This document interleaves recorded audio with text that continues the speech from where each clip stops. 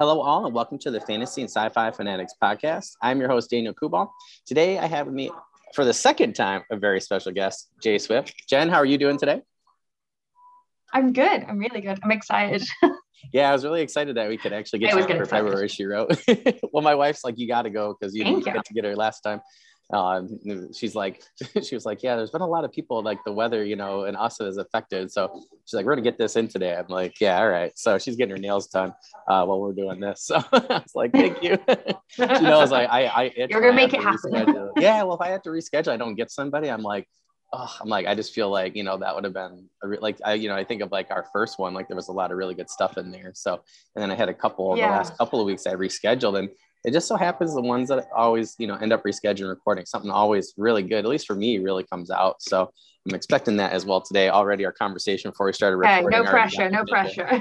Well, we could always talk about the TikTok stuff we were talking about. So that was already really helpful for me. So we'll start with that first one. Obviously, I'm really excited because we saw you in the fall, pretty much like the third week in October. So what is new in your writing world since the fall and the first episode that we had together?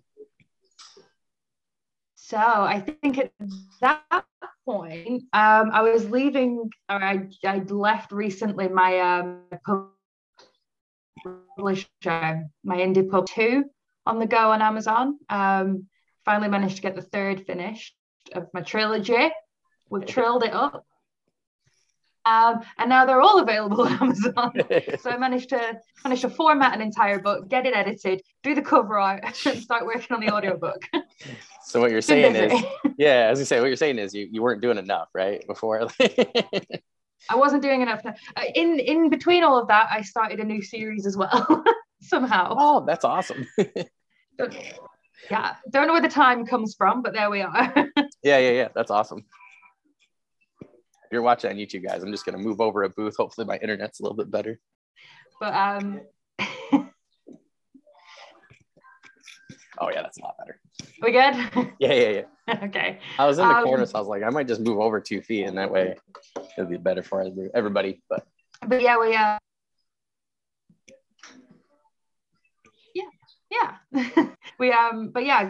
this new series is coming out a lot quicker than the old series did. Yeah. Like I've been writing it for about 4 weeks. And we're like awesome. 9 chapters in now, so we're full steam ahead on that one. Yeah. I'm hopeful.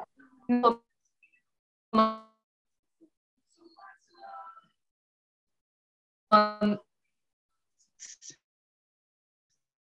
We're gonna have it out. I don't know, Daniel. I shouldn't laugh, but now I'm just. Are you back? Yeah, can you hear me? It froze. It just keeps freezing. And I'm just like, Daniel, hello. I wonder if it's just going to be a freezing day, or like if there's something that I can do to get it figured out, or. Oh, there we go. That's okay. We're good. We're fine. We're back. Yeah. But you're saying you have your new series, so that's really exciting. So is that So what is that new series going to be? Is that going to be sci-fi, fantasy? Is that going to be a mix? Going to be something new? It's very sci-fi. Oh, I like that but answer. At the same time, it's kind of based on tabletop role-playing games. So it's the same element as Dungeons and Dragons. So you've got a party of a cast. And there's the barbarian, there's the healer, there's the rogue, there's the tank, and so they've just been transformed from the medieval stereotype into a very science fiction world. They have their own ship that they stole. That's cool. They don't know each other. They end up going on adventures together, earning coin from jobs, well, credits from jobs. At the moment, I think we're 9 chapters in, and my main character has already had her arm removed and replaced with a cybernetic enhancement. Oh, that's cool. Because it was part of the game that we played, and I played this character, and I got bored. And so while 2 of the characters went off to do a transport job, I decided to go to the medical center for some cybernetic enhancements. So my character had her arm removed, replaced with a big robot arm that has these vibro blades, very Wolverine style vibro blades put in there. That's cool. I can't remember how I got the credits to do it, but when it came to writing it in the book, certainly we didn't have any credits. That was the premise of them having to be together. I had to come up with a new way for her to end up with this arm, which is both comical and quite sad, which is a really good description of the book. Oh, that's awesome. Comical, but quite sad. Yeah. That sounds really cool. Well, I'm anxious for that. It's a lot of fun to write. Yeah, you'll enjoy it. I think you're like, I can send you them first few chapters if you want to do me a little proofread. Yeah, that'd be terrific. Tell me how they're coming along. That'd be terrific, because I was we'll sort that out after. We'll do that after. Yeah. Well, it's just funny that you say that, because like I was just talking to a friend of mine the other day about that, about, like we were talking about, fantasy and sci-fi, where he was reading something and I was reading something, and we just were laughing so hard, in our respective stories. And he's like, so why is yours so funny? And I'm like, well, it's this thing that's going on in this book with this fantasy character and the crew, and it's just like typical stupid friend stuff, but I felt like the author captured it really well. And we were just talking about comedy in fantasy and sci-fi, where they're like, we feel like there's not enough of it nowadays. It's all DC very dark, serious. Very serious. And it's like, we just want some stories where it's just like some people hanging out and with their friends and living their lives, so to speak. What I'm enjoying the most is that I've given the main character quite the internal monologue. And there's moments where something's happening and she's going, like, she just accidentally nearly killed a bunch of people. Don't ask. She leaves this place. She gets taken from this place by her friends. And in her head, she's like, oh, I should really apologize for this. This is a terrible thing that I've just done. I really need to apologize to these people that I barely know. But the words that come out of her mouth is something along the lines of like, oh, they fucking deserved it, though, the bastards. I'm going, I really enjoy it, because that's what was going through my head when I played. I was like, I should definitely not have done that. Yeah. And then they'd be looking at me and I'd be like, hey, you're that bastards. That's awesome. Terrible Scottish. I'm so sorry to anybody who watches this who is Scottish. It's a terrible Scottish accent. That's all right. I'm only like 35%, so we're okay. No Scots were harmed in the making of this podcast, so none whatsoever. I just think it's funny because you said that like you were playing the game and that's how your character felt during that time. So I do think, again, it really like it is fun. Like I've been running a game in my own fantasy world through 5e with D&D, and it's been a lot of fun. Like it has helped me write a lot, and even like during, like, I'll have everything planned out, and I'm about to do that again tomorrow for our next game. But it's like I'll be in the moment. I'm like, no, that's way cooler. So I do that, and then I've been taking notes. Yeah. But like it's helped the writing process. Yeah. So I've always tell people, like, you should definitely try. Yeah. From any perspective, really. I find that or DM, I should say. We use you get like really sort of fleshed out characters. Yeah. For a book like this story, I always worried that like my main character's great, but then all the other characters are just like flat. But I think writing from this perspective of having people who've created their own character with their own backstories and their own motivations. I didn't know what those motivations were. I mean, my friends will text me to tell me, like, this is what my character was doing at the time. So you have to make sure you get this. I'm like, yeah, sure. But I feel like it just makes for a really well-rounded characters across the board. Which I don't think you get often enough in big ensemble books with many, many characters. It's very difficult to flesh them out so much. And so I love the inspiration that comes from having those pre-made people ready to just be dropped into an adventure. I've been sending it to the crew of the Providence, my friends, and I'm going, okay, I'm just going to send you this, and because I didn't tell any of them I was doing this. Oh, that's really cool. So I got like I got like 20 pages in. I'm like, guys, I'm going to send you something. You need to read it. And they did, awesome. And they're all very much on board with it. It just means that I get an email at least once a day off one of them going, I'm going to need you to send me some more. So you're going to have to do some writing. Okay. It's keeping me on track, awesome. So it's making me write more. But I think it's awesome. It's been so much fun writing it. Now I'm really jealous because I've been wanting to do that for a while. Like my buddy and I, like the three of us we're in this D&D group like before the pandemic, right? And this like fell apart before the pandemic, but like we, it was almost like a grimdark campaign. And then one of our people we were playing with, she was like 16. She's like, well, I want a DM. So we're like, sure, why not? Thinking whatever, like we didn't want to, we just wanted to play. Oh my gosh. Like she came up with the greatest like ideas, and I've been trying to contact her because I want to be like, hey, do you think like you and I could look back over your notes and what we did? And I'm like, I really want to write a story about it, because everything we were doing, I was like, this is so freaking cool. And I had like this skald that was like so interesting, and my friend had this thief that was really cool. I think it was like a thief / ranger, whatever that class was, but it was cool because like we had like a really good relationship, and like we were just like stealing money from everybody. Like I would use my charm and then he would steal. So we were like just collecting gold, and, you know, just like it was fun, stupid stuff, you know, but Yeah. we felt like a lot of people could really, you know, like could get into it, but I didn't want to just like start writing her ideas down, you know? So I was like, well, it's a lot more cooler with the campaign that you're in. But yeah, I've been trying to contact her because I'm like, really want to write a story about it, because she gave us some great ideas. We met this god and goddess, and I PO'd both of them, and you know, it's like there was really good story material, you know, like I'm like, I want to find out what happens. I honestly think that I'd like the world of Dungeons and Dragons and tabletop games in general is such an amazing place to find stories, because it's not just one person's brain making this story. It is such a collaborative effort. Like our DM gives us a world and we just find our own unique way to fuck it up, basically. I don't know if I can swear. Can I swear? Oh no, you're fine. Too much? Yeah, you're fine.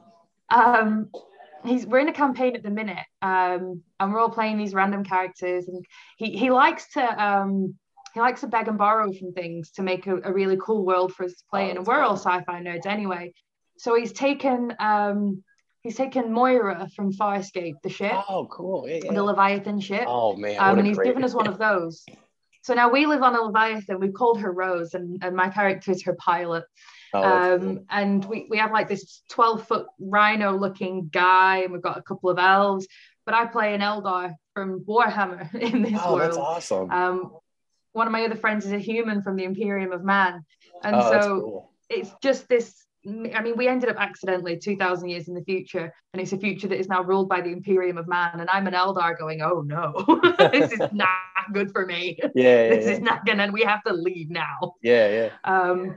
But yeah, it's just the way that he crafts these things. I mean, I'd love to write a story about the world that we're in now, but there's too much borrowed. There's no way I could change it enough. No, totally. Something unique. The first campaign we played was all his brain. With this one's a bit of everything, because he knows that's what we like. So he pulls things that we can recognize from worlds that we recognize and stories that we get. We had an android called Noonien Sung, which I thought was quite nice. Oh, that's awesome. Because a little tricky.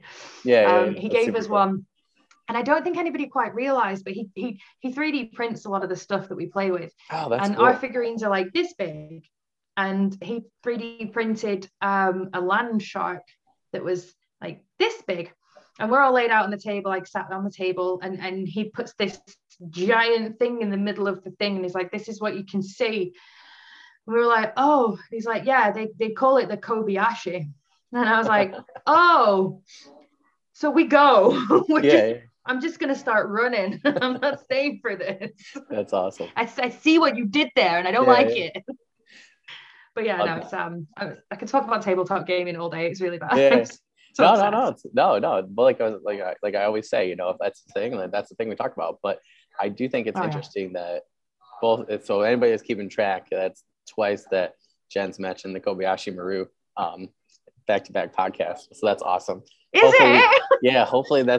Hopefully we can get 3 in a row. Oh my God. I am so obsessed with Star Trek. It's not even funny. It's not even funny. I was just thinking the other day though, like, you know, I was like, oh, I really want to, you know, I was thinking of this sci-fi idea, and I was like, oh, that'd be really cool. And then I was like, oh no, it's basically just Star Trek, you know, and like just with different characters. And I was just like, oh my gosh. And, you know, it's like we talked last time though, you know, about, you know, things that inspire you and Star Trek. I was just thinking about the other day, you know, like I grew up on Walker, Texas Ranger, MacGyver, you know, like Buffy the Vampire Slayer, Angel, you know, Star Trek, Star Wars, you know, and as I started to make a map of things, I was like, oh, this actually makes a lot of sense for the person I am today, like both in writing and outside of writing. And, you know, I do think I watched a lot of Star Trek, you know, it was really good.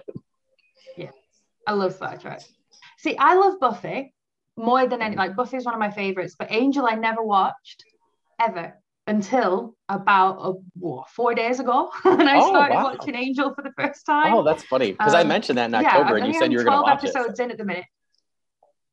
Yeah, well, I did. That's funny. I did watch it. I think we've just got. I mean, I am currently. Wesley Wyndham Price has just turned up. Doyle, what happened there? Yep. I was not prepared. We're like 9 episodes into a series. I'm not prepared for this. Yeah. The whole thing with Buffy coming back. I'm watching it going. I didn't know any of this went on. Okay. Yeah. But yeah, I watched one just before I came up here. The one that had Jeremy Renner in it. Oh, and I'm watching it going, that's Jeremy Renner? Yeah.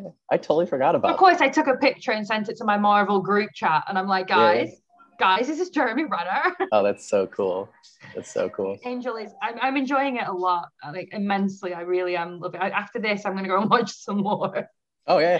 Well, like I tried to explain. Thanks for the recommendation on that. It's really good. Yeah. Well, like I tried to explain to a couple of people the other day, like where I'm like, you have Buffy, you have Angel, and I was trying to explain, like even some of the newer urban fantasy type shows, like sci-fi had a lot of great ones, and now I just feel like there's not as much now, and my friend like mentioned a couple. I'm like, yeah, but I'm like, I think it's really time for, like real urban fantasy to take the screen at Netflix, or Showtime or HBO or whatever. Yeah. What happened to True Blood? Like True Blood was there, but now it's like what is there really? It's like we had a lot of great stuff, but now I feel like there's a huge gap. But yeah, at least on on the big screen, I guess. And, there's room for some really cool shows to come out.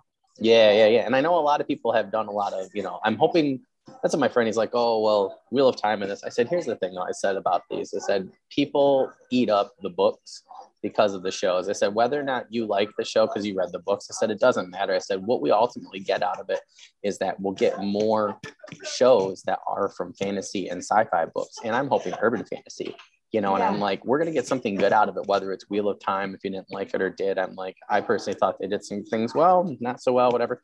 But I'm like, I just think that, like it opens the door up for more people. And I've known quite a few people on Twitter, from the communities, from all 3 communities that, are, in deals and stuff like that. I just see more and more, books are becoming TV series, which I think is what Hollywood and those people should do. You shouldn't put a 12 book series into a 2-hour movie. That's going to be horrible. So no, let's give it a full TV show. Yeah, let's give it what it deserves. Yeah, like Angel or Buffy. I mean, I just think you make a really good point there. That's like, I still will go back. I'm actually about to go back through and watch Angel again. A friend asked to do like a watch party sort of thing, and I was like, oh, that sounds fun. So I think we're gonna wait to do that to the summertime. So anytime something traumatic happens in Angel now, I can send you a message and be like, you didn't warn me about this. Yep. And this is your fault. I honestly think I don't want to ruin anything. For you, the audience, I'm just gonna say with the ending. I mean, it's been Angel, like 20 years. We can't call spoiler. Well, somebody called me out the other day. They were like, "Hey, you shouldn't have blah blah blah." I'm like, "Yeah, it's been 20 years," but I do. So I'm gonna say that the ending for Angel, whether or not you're a fan who loves it or hates it, it made me want to write, and it still does, and it has to have been one of the top 3 reasons that I wanted to start writing books myself. So I'm just going to leave you with that. Yeah, I'm just going to leave you with that. Oh, so. How many seasons are there? How long is it going to take me to get there? Oh my gosh. Is it like 5? I thought there were 7, but I don't think. Maybe it was 6. Now I'm going to look it up. I don't. Because it's been so long. I think we've gotten quite 5. Yeah, 5 seasons. On Amazon. Not too bad. 5. Yeah. There was 5 seasons. Yeah. And then the last. We've got lucky on Amazon recently. I don't know if 22 episodes. So I don't know if you've watched it, but a show based on campaign. Role the legend, and I don't know if you've watched that yet. Oh, that is the Vox Machina. That is amazing. Yeah. I love this since episode 1. I just saw a guy on Twitter, and he was like, "I didn't really like episode 1, so I just kept watching." And I was like, "Did you not like watch the show at all, like the seasons or anything, or like read?" I have both graphic novels, which I thought were terrific. I thought the best thing so far was the show. I'm actually re-listening to season 1 of the campaign, so I'm almost done with season 1 of the campaign on Spotify. But yeah, I'm loving it. I'm like I think I'm like almost done. I'm waiting for it to do campaign 2. Campaign 2 was my favorite Critical Role campaign. Yeah. That was so good. Yeah, and that's really where I think it picks up stride. Yeah. Although I'm really enjoying Grog in the animated series. Oh yeah. Like, because you always imagine you know what Grog looks like. You've seen like you see pictures when they're doing it, but then just to see Grog running around being Grog. Yeah. It just gives me a happy feeling. like I love Grog. Yeah, and I really thought that Ashley brought out more with Pike too. Like I felt like because Pike left for a while and then came back. I thought that like she's been crushing it personally. She's been one of my favorite characters in anything for a while. And it's because of the show. Because before they did her dirty in Marvel. Ashley Johnson should have had more. No, I totally agree. Queen Ashley deserved more. Yeah. No, she's awesome. I'm just I'm so happy that for her personally that she got her own little. I don't want to spoil it for anybody. She's got her own little spotlight now, versus being an add-on, I guess I should say. I know obviously she comes back later and stuff and does other things, but I just like that part with that, with Pike is I just like that they featured her a lot more and gave her a much better storyline this time. So I felt like they finally have done her justice. What happens while she's not with the group? Exactly. And then I think it's like before it got glossed over. So I'm hoping that it's opening the door for more content to be made from tabletop gaming. I think this is the right time to bring out stories based on tabletop gaming, because I think people are more open to it now than they've ever been. And Vox it's number one show on Amazon Prime. For that. Yeah, it's number one show on Amazon Prime. Yeah. And it deserves it. No, I totally agree. I just thought that Masters of the Universe, the Revelations, and they just put out season 2. That was absolutely terrific. Like it made me want to go back and finish season 1 of that. So I did, and now season 2 started. And I like that type. The art's very similar, and they're very similar in terms of developing story and the runtime. So I'm really hoping that we get more of those. And I'm about to go back to Castlevania season 2 as well. But yeah, I've been really enjoying it. It's kind of awesome. Yeah. So no, they're so good. They really sort of appeal to the kid in me that used to watch Saturday morning cartoons. Yes, I think that's exactly what it is. They're designed for our age group. Because we're the ones who sort of watch those cartoons with cereal in the morning. And now I'm watching them with a cocktail on a Friday night. No, it's it's funny that you say that. But it works. It's just funny because you just blew my mind on that. Yeah, because the art is very similar to. And that's like Masters of the Universe too, or Revelations. It's the art's all, even Castlevania is very similar to that era. Wow. Yeah. I didn't realize that. It's designed to appeal to us, to our age group. Yeah. That's awesome. Well, I had a couple kids ask me, and I'm like, I don't know if we should talk about this in school, but I was like, yeah, I love that show. I was like, you're not going to see me showing it to you on a Friday fun day. But yeah, I was like, I'm going to definitely be watching it after I go home. And I got to school the other day, and this kid's like, yeah, did you get caught up? I was like, no. I was like, I fell asleep after working all day, and I didn't go home until about midnight from announcing a basketball game. But I was like, I'll be caught up before we get back to school, because now we're on break. But yeah, I was surprised at how many of the younger kids are like, oh yeah, then I've been listening to Spotify and can't name one. And I'm like, that's really cool. Like, I just think, those are the kind of things that, I just think a lot of people, whether you like it or don't like it, I just think you need to be like, oh, it's good for the community, and I think that we need more of that. I think there's too much, like I just want to bring up Amazon Prime for a minute with Lord of the Rings, right? I exited this group the other day because they were like, oh, there's this black elf. And I'm like, seriously? And they're like, oh, Tolkien only said this. And I'm like, no, he didn't. And I'm like, what are you talking about? This guy actually, I just saw a lot of gatekeeping, I guess I should say, or threshold guardian. That's my book, and I was like, what are you talking about? I was like, this is 2022. And I was like, no offense to Tolkien fans out there, but that time period, I think that you get away with a lot because of the time period. And look at women Tolkien too. Was a product. Tolkien was a product of the time that he lived in. And I don't think that he could fairly conceive of different races other than, because now you've got elves and you've got dwarves and humans, but even to him, I think that may be his way of combining races and getting races to work together. We don't have races like that in our world. You know what I mean? We have people from different countries and of different colors. And I think that Tolkien was ahead of his time in that he was using elves and dwarves and humans as his own metaphor for race wars. No, totally. And so for people to not want to have a person of color involved because that's not what elves are supposed to look like, I think is ridiculous. Because that takes away from what Tolkien's original sort of it's the whole idea. Process was. Yeah, it's a concept. my interpretation of it. I don't know Tolkien. I don't know what he was thinking, but you know like what I mean? but like in the books, so like everybody comes to work together, and it's like, yeah. Like, and the other thing is too, is like another guy said the same thing as me and you. And he was like, well, if you actually look at the descriptions, he's like, he said a few of these people were like this, but I just said to the guys that too, I said, so we're not, I'm like, I really like the female characters they brought out for the movies. I said, but, even the movies from a cultural perspective now, it's like the movies were whitewashed. Like I love the movies, but I just think you have to admit it now that they were whitewashed for Hollywood at that time. And I don't think there's anything wrong with it, saying that, and people, that's what Hollywood did at that time. And that's what Hollywood did. Yeah. And you look at Gods of Egypt too, which could have been an amazing movie. And you have all these guys running around, these white guys, and everybody else is, the women are people of color, but then these guys are white. And I'm like, really sorry, what's his name? I'm totally gonna blank on the guy from 300, but I was just like, yeah, this is a weird movie, and then later on I was like, this could have been so good, but it was weird. But yeah, I just think it's weird that people now, like, we're past that point, and it's like, this guy literally told me like, oh, like that's destroying his world building. I'm like, no, it's not. I'm like, did you see the trailer? I'm like, the guy looked awesome. He like took the bow and he even shot it the right way, and I was just like, oh man. I think my problem with the trailer, I think that there's less character detail in the way that they look. So armor is not as detailed. Like you see the elf in his armor, and it could just be human armor. Like it doesn't have the flair that the elven armor had. And it's those little details for me that kind of make me go, is it going to be as good? Because I love Lord of the Rings. Oh yeah.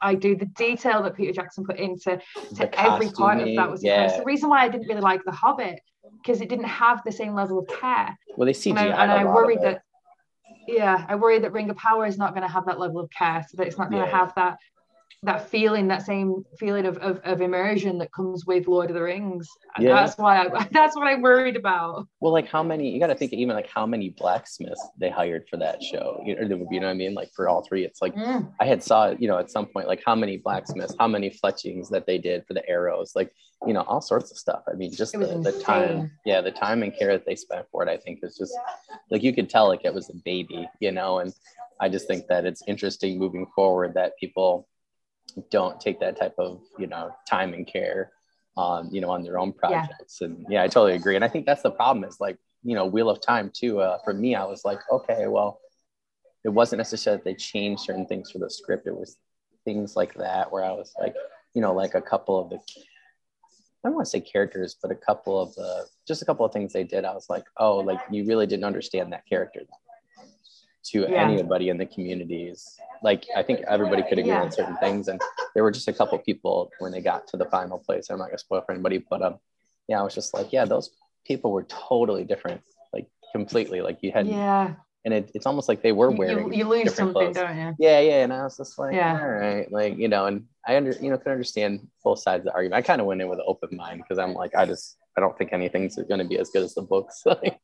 And very very few pieces of media add to it. I think Lord of the Rings is one of the few exceptions with the original trilogy. I thought it was really fun and that they added cool things, but I don't think you get there very often. But I think The Stand by Stephen King is one for me, where the miniseries that they did in the 90s, amazing. The book, amazing. Those I have some of the graphic novels somewhere. Oh, that's it's such a rich and amazing thing. And when they did the new series of it, everyone was nervous for me to watch it because I do get quite emotional with these things. And some of the half is called Ken, and he's going, "Are you sure you can? Are we definitely doing this?" And I'm like, "Yeah, put it on. We're gonna watch it." And I think at the end of every episode, I was filled with anger. I think there was one episode where I don't know if you remember in the miniseries, but they had the town meeting. And they all stood up and they all sang the American national anthem. And as a British person, I probably shouldn't know the American national anthem, but I watched that movie so many times as a kid that it is now in my brain. And it was one of the most important scenes for me because it was a scene of people coming together and becoming a community for the first time. And then I think it happened at the beginning of one of these episodes in this new series.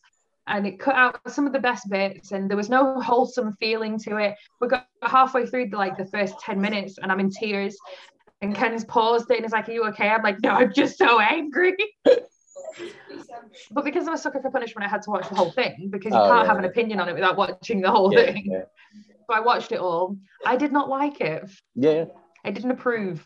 It does not get my seal of approval. Yeah. Don't watch it if you haven't already. I think with your, you brought up a really good point too. I think, sorry guys, we're on social media right now. It's fine. I think you brought up a really good point though, that like, the older one is really good. And now the newer one, I tried getting through the first episode. I really couldn't. I was just like, this isn't the same thing. And I do think that it's an interesting concept though, that I probably should watch the whole thing because it's better to tell why I did or didn't like something, especially from a writer standpoint. But do it, internet, don't do it.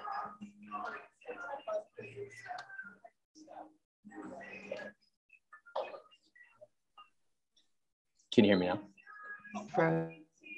Oh, I think I almost got it. Such little, no, I can hear you. Oh, there we go. And they would take elements of this story.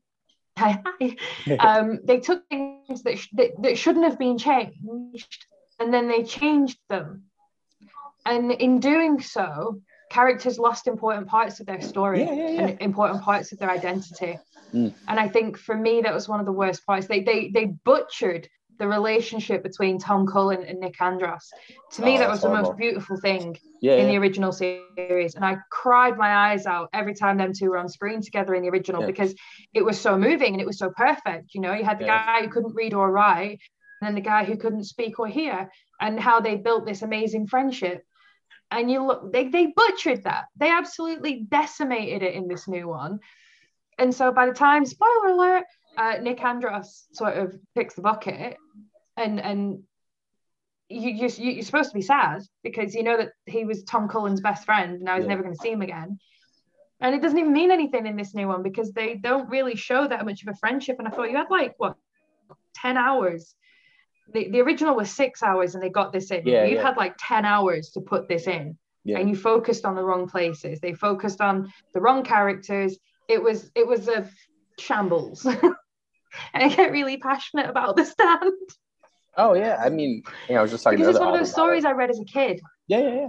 Well, you want them to. It's like my friend said there. What do you say? It's like you want someone to, like The Hobbit for me. I'm like, okay, it was definitely still my favorite novel of all time, up to this date, and I'm just like, it was life changing for me. It's like one of those things where it's like, they just didn't take the time and care, in my opinion, with it. Like you said, like if they had taken the time and care like they did with the Lord of the Rings trilogy, it would have been absolutely amazing.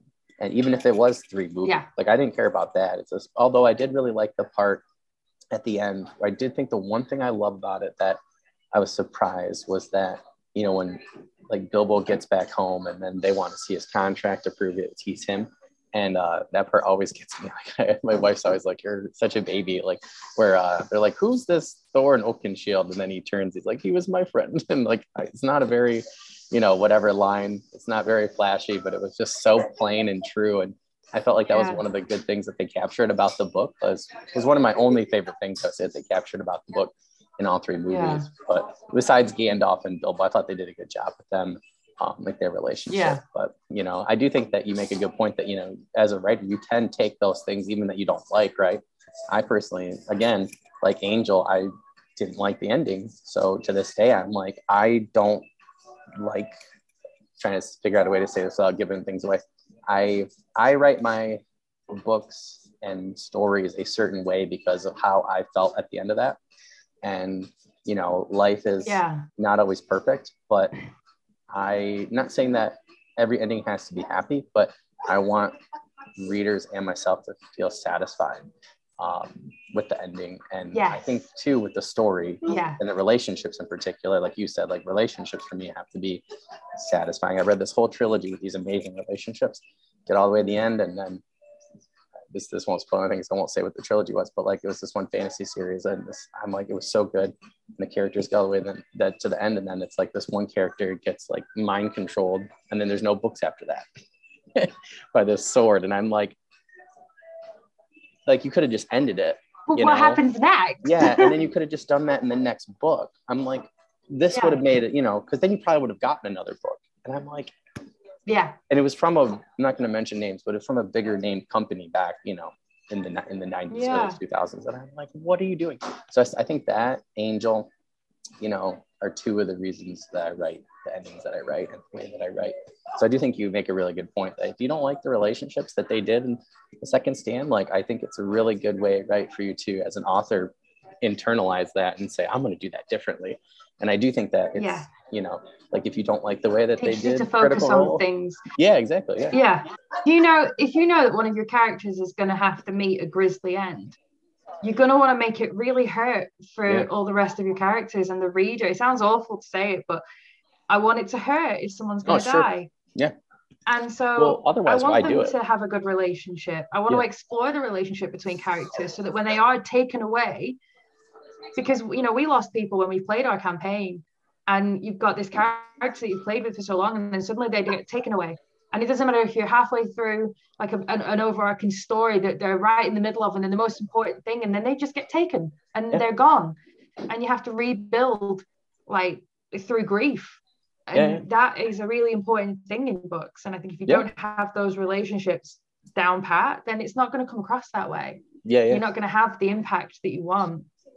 I have such a good example of that. Like we were playing a game and we just started playing Pathfinder, and we just started the campaign, and one of my friend's characters, which we didn't know at the time, was an undead. And he always wanted these quirky characters. Well, I was a paladin. So I went to heal him, and when he was unconscious, and then he woke up, and because I healed him, it killed him. Well, we were just like shocked because it was right at the beginning of the campaign. And we were just like, what just happened? He goes, we just killed my character. And I'm like, what do you mean you just killed your character? We had no idea. So then the DM like tells us like, oh, he was an undead. Well, we were like, we just found it silly because, you know, like I said, well, I wish that you had done something so that that didn't happen. He's like, well, what would you want me to do? I go, I don't know. You're the storyteller. Like do something so that, you know, I feel a sense of presence or something. Because it's the same thing though, right? It's like, it happened so early that it didn't affect us.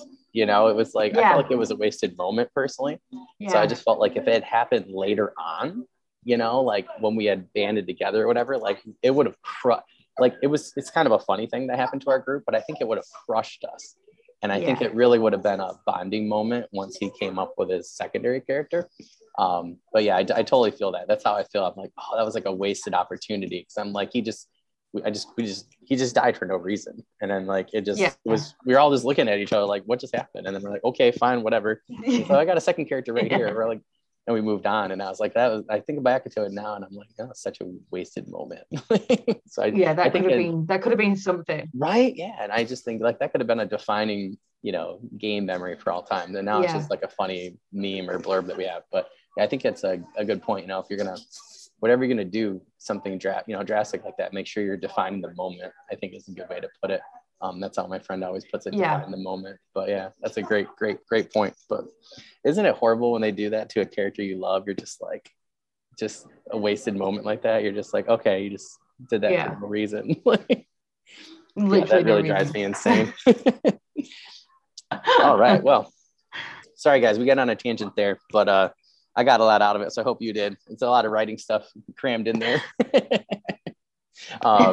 Social media. I just include like, you know, movies and stuff in the social media, but I do feel like social media has just been like on my mind lately. Like there's just, like you said, there's just so many like Vox Machina. I'm just like, it amazes me, but at the same time, it's like you have these people that love this thing that they do clearly and create a whole community of people about, you know, around it. And it's like, I just think it goes to show you that if you have the right people doing it who care about something, you know, like I was talking to somebody recently and they're like, oh, are you going to get this new job? And I said, well, I really hope so. I said, because you know, at school, I'm like, I really care about the kids. I said, I hope so. I'm like, I feel like I'll be the better person that does it because somebody else comes outside of the school, doesn't know them, you know, or whatever. I'm like, I'll fight tooth or nail for them. I'm like, I just think it's the same thing as that, you know, they were like, oh no, we want it to be this way. Like the art has to be this way. Yeah. You know, these characters have to be this way. And I just think it really goes to show you that it can be done right. You know, like all these excuses that people give, it's like, that's just what they are, as excuses. So, I mean, Angel didn't really have that big of a budget as far as I knew, you know, for the WB compared to Smallville. Like Smallville had something crazy, like, you know, with all those special effects. It's like, it was simple, you know, like, I'm totally blanking on the character, but he comes up later. the like demon who's green skinned. Like I just loved him, and you know, he's a very low budget character, but he's somebody for me that I'm always like, for secondary characters at least, like thinking like, oh, I remember him, like he was really cool. But I think like Charmed too, you know, is another one where it's like it wasn't super big budget, but Charmed was amazing. Yeah, because it's the story, because you really, really fall in love with these people and you care about what happens to them. Yeah. And you can have a really low budget as long as you've got characters that people care about. Yeah. I think it's a really important writing lesson for people to learn. But so speaking of writing advice, so what is one piece of writing advice that you would give your younger self? Don't stop doing it when you get bored. That is such great advice. When it starts to feel difficult, you have to just keep doing it. Because this is the thing, it took me a full year to write my first draft, and then it took me another year to edit that first draft, because I would write on my lunches at work, and then I'd reach a point where I was like, I could probably just stop for a day, and then it'd take me like 3 months to start doing it again. Yep. And so my advice would be, just write every single day, even if you just write trash, just write something, stay in the habit. Don't stop when you're bored of typing. It's still a habit that I do now. I still do it now. I did it yesterday. I was writing, I reached a point where I was like, that's a good stopping point. And I think I'd done maybe like 1,500 words, and I was like, yeah, good stopping point. Go and reward yourself with a bit of television. No, do another 1,500. It'll took you an hour. Yeah. That's like the other day. Like, I'm terrible for it. No, yeah. Well, like we've been on vacation. I'm like, like the other day I wrote down like 60 words, and I was like, then I fell asleep after all of our stuff, and I was like, you know what? That's totally fine. I'm like, I'm okay with that. Yeah, you did something. That's all that matters. You did something. Well, then it's funny because then yesterday I did more, and then today I'm like really ready to go because I had this newer idea, and I'm like, well, if I hadn't written 2 days ago, like there wouldn't be anything to do today, you know, or not as much. But yeah, it's totally true. I think that's great advice. I wish I had a time machine. Just want someone just to stand over me and yell at me. It's one of the reasons why I've been sending it to my friends, and I'm sending it literally as I write it. So I'll sit down, I'll do it for an hour, and they're all getting my first draft, spelling mistakes and all. And so I write it for about an hour, and then I'll send it to them all in an email. And so that the next day I get emails off and going, yeah, we need more. Can you write us some more? Can you just put some more? It's in your brain. You have to do this. Stop sleeping. And well, I went around to my friend's house, and she's like, "We bring your laptop?" And I said, "Yeah, of course I will." And I took my laptop over to her house, and we were talking about the book, and she'd read the updated parts, and she went, "So if you got your laptop, you could write some now and then send it me." I'm going, "Yeah, all right. Give me a minute." Yeah, that's awesome. Need some more, a couple more chapters, honestly. But it does help having people that are going, we want to read it, we want to see it. So it encourages you to keep going. And it's the reason why my TikTok did as well as it did for so long, because I had like maybe 300 or 400 people per part that would comment on it going, remind me for the next bit, I want to see the next bit, what happens next, oh my god, what's going on? And it just encourages you to give back to that. It's like instant gratification for me, because I live off praise. And I like people to tell me that they like the things that I do. Who doesn't? Yeah. So, and I've got all these people saying it's really wonderful, how great it is, and how amazing it is. And I'm like, if I do another one today, then they'll say all those nice things again. It's like a marathon where you have everybody on the side. You know, everybody's like cheering you on. Like, yeah, that's what I need to keep writing. I literally need people to be like, that was amazing, do more. And I'm like, okay. Well, I did talk to somebody about this like last year, where they were like they were heading somebody's, you know, like Facebook group or something, like page or whatever, and that's what they would do. Like they would literally like basically collect everybody like at the end, I think it was like every 2 weeks, end of every 2 weeks, and they would literally just like send messages or whatever, or memes to the author to keep going, because they were like trying to be encouraging, because they had that type of idea, you know. He got on and he's like, this was really helpful. He was like, you know, and he's like, I really want a group to, you know.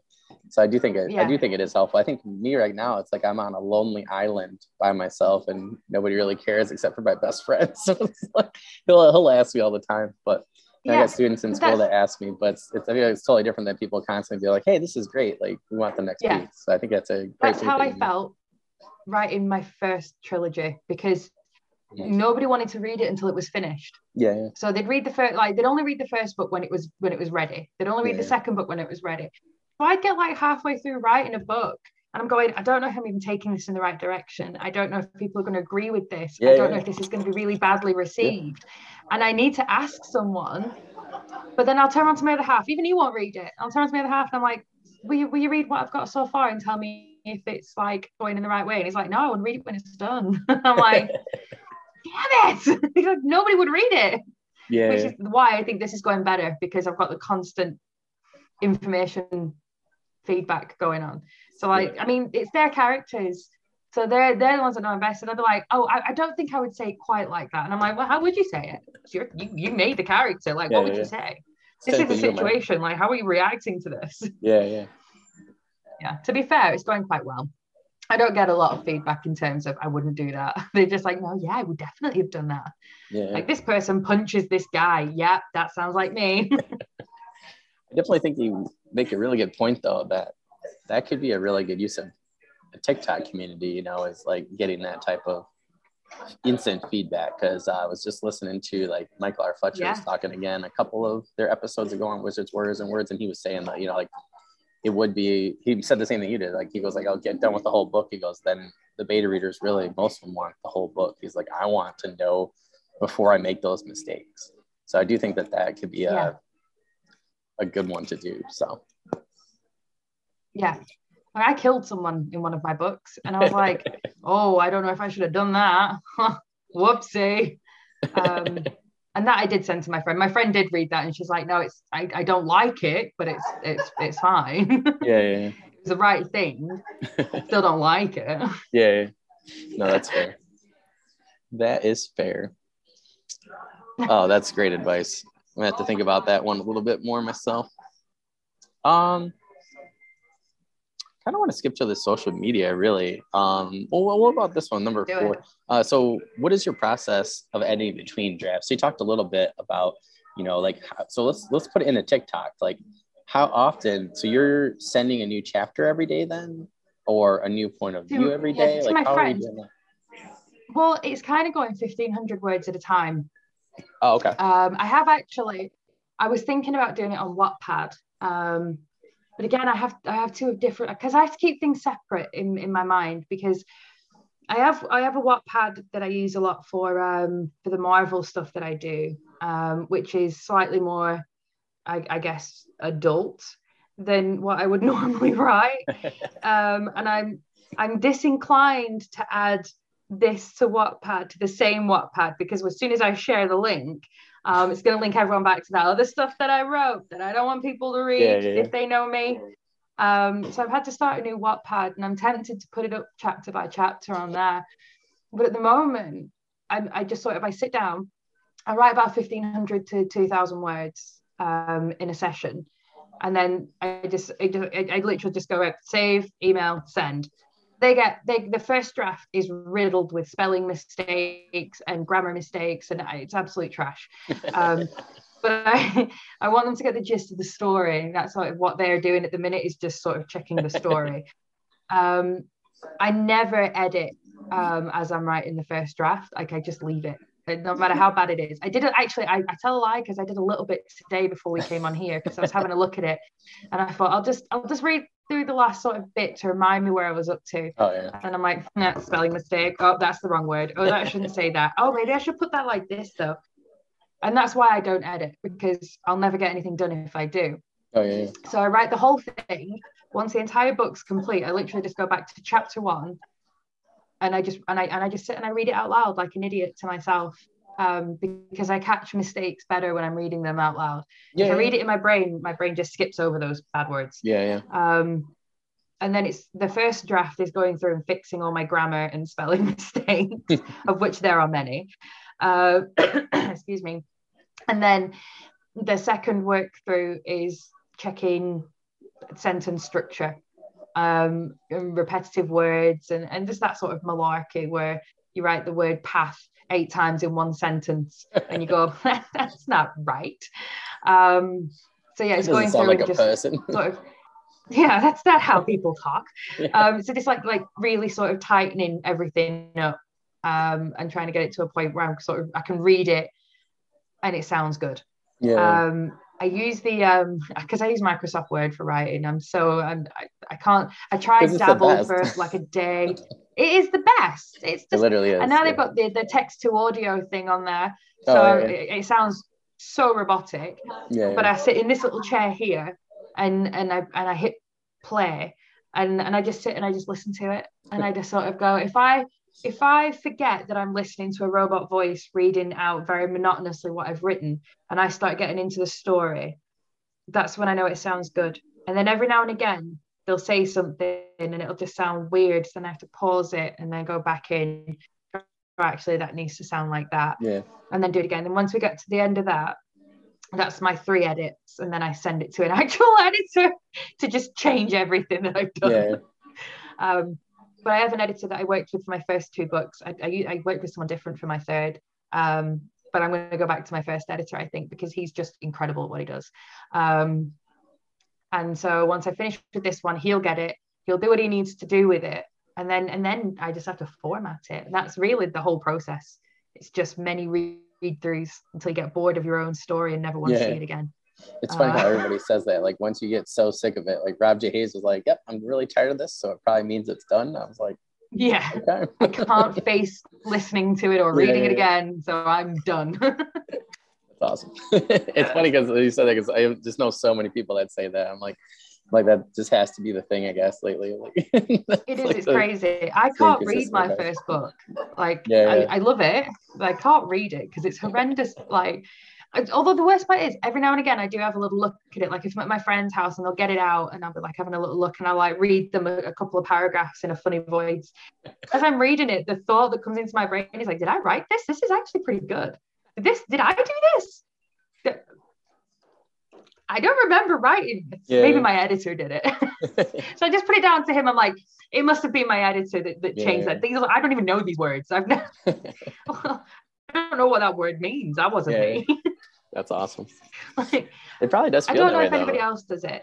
Yeah. But yeah, just if I read back the things that I've done and I read them go like with fresh eyes, and I'm like, I don't remember being that capable a writer. Like, I'm not sure I did that. Yeah. But then it turns out I did. And I'm always quite impressed with past me. Yeah. And then I sit writing and I'm like, no, maybe I'm not that good. I'm writing it again now and it doesn't look great. Well, speaking of Stephen King, I listened to a podcast where somebody was saw like him on Twitter or something, and he was like talking about whatever his newest book was that he wrote recently, and he was like, yep, felt like day one all over again. And I was like, well, if Stephen King can feel like day one after however many he's written, I was like, I guess it's okay for everybody else to feel the same way. Yeah, and make the same comfortably sitting with imposter syndrome every time I write. Yeah, and that's what he said. He's like, oh, I just feel like I have imposter syndrome. And she was like, wait a minute. Like, so yeah, I was like, I was glad that she shared the anecdote, because I was like, oh, that actually made me feel a whole lot better. Like, different than it does, doesn't it? Yeah. Like, there's misery's in great company, I guess you could say. Yeah.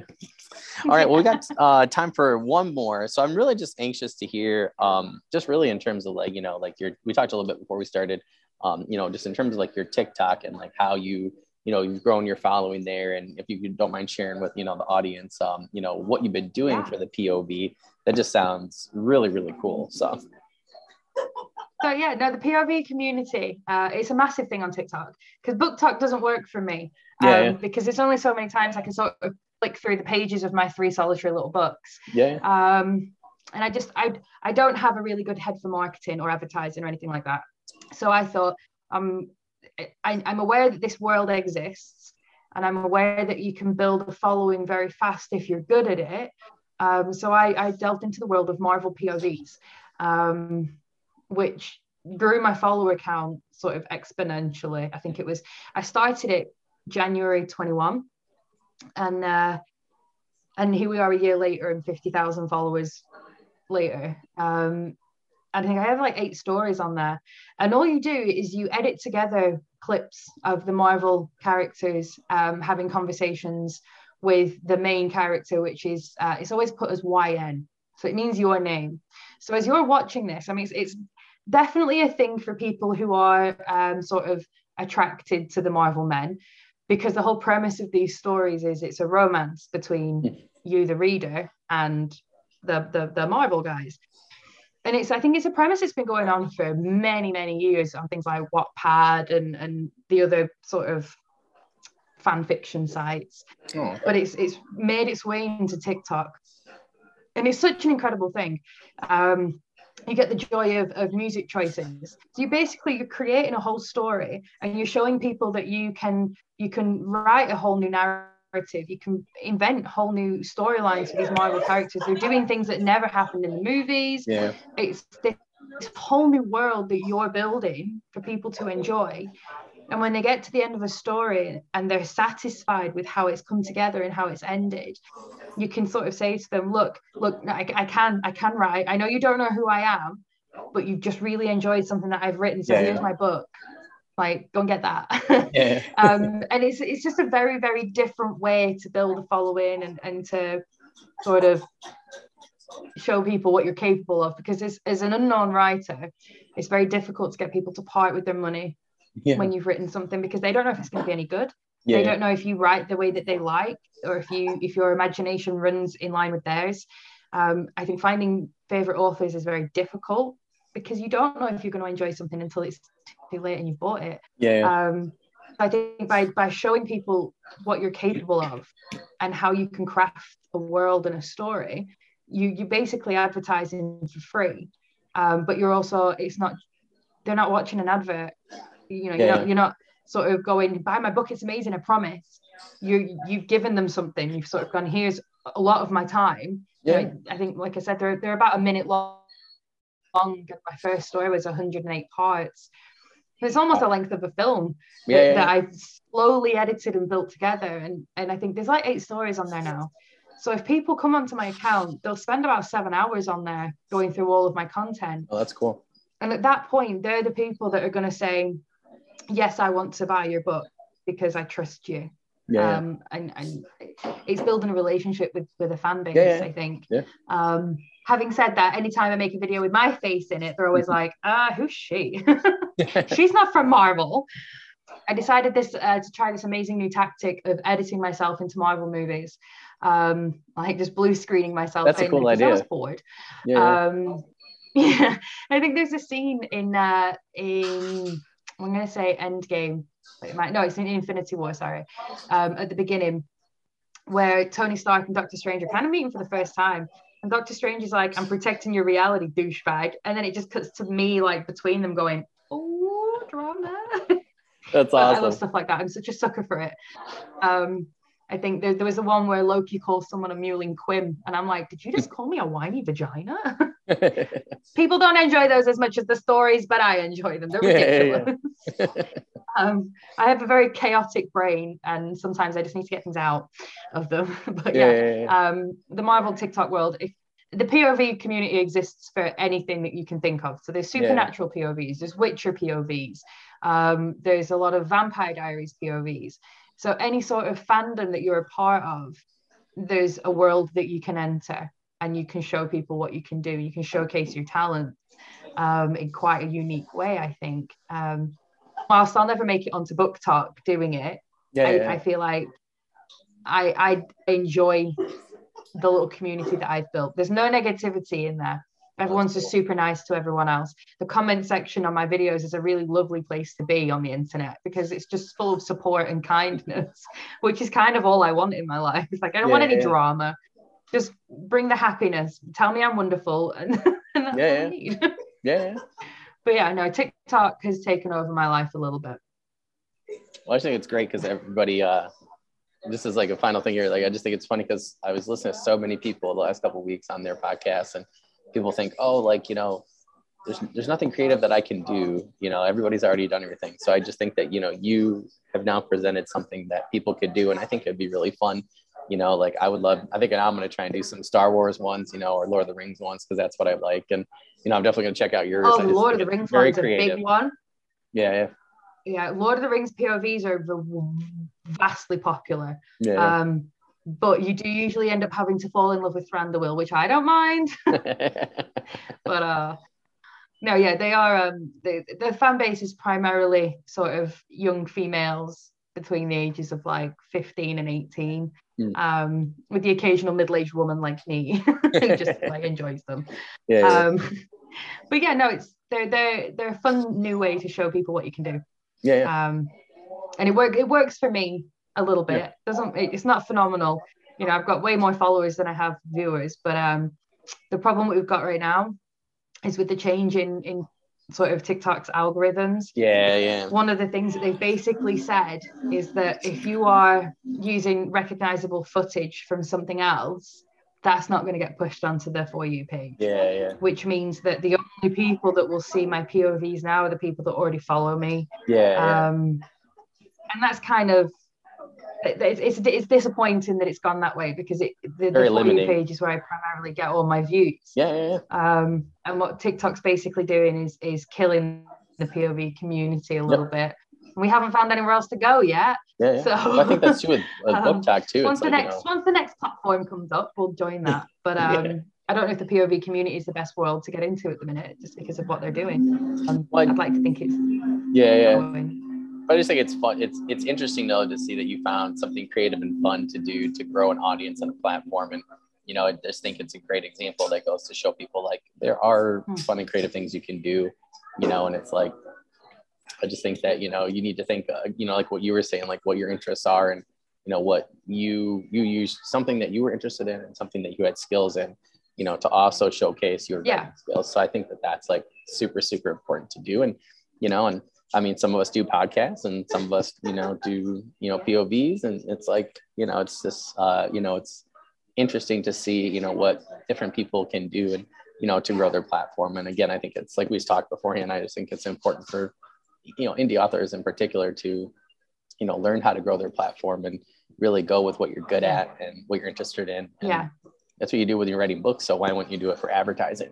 You know, and it doesn't always have to be something super, super crazy. Like you're just doing it on TikTok, the free app, you know, so. It's all I know how to do. I don't know how to advertise, but I know how to write. Yeah. So I'll write stories on TikTok. That's fair. It's fortunate I have an encyclopedic knowledge of Marvel.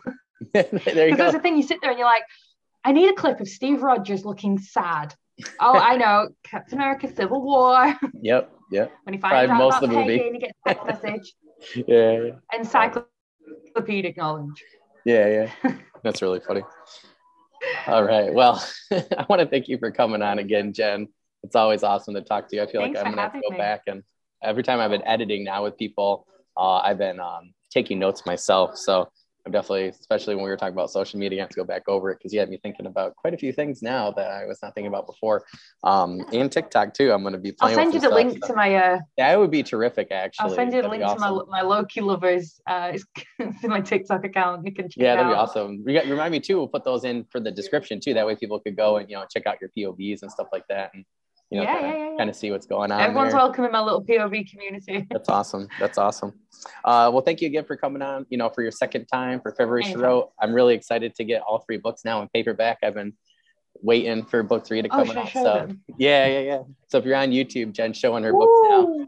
If you are on Spotify or, you know, rssfeed.com, click in the description to find Jen's books. Okay. I'm looking at them right now. That first one in particular is one of my favorite covers of all time. Definitely top 5. So you guys are going to have to go and check them out and make sure you buy them today.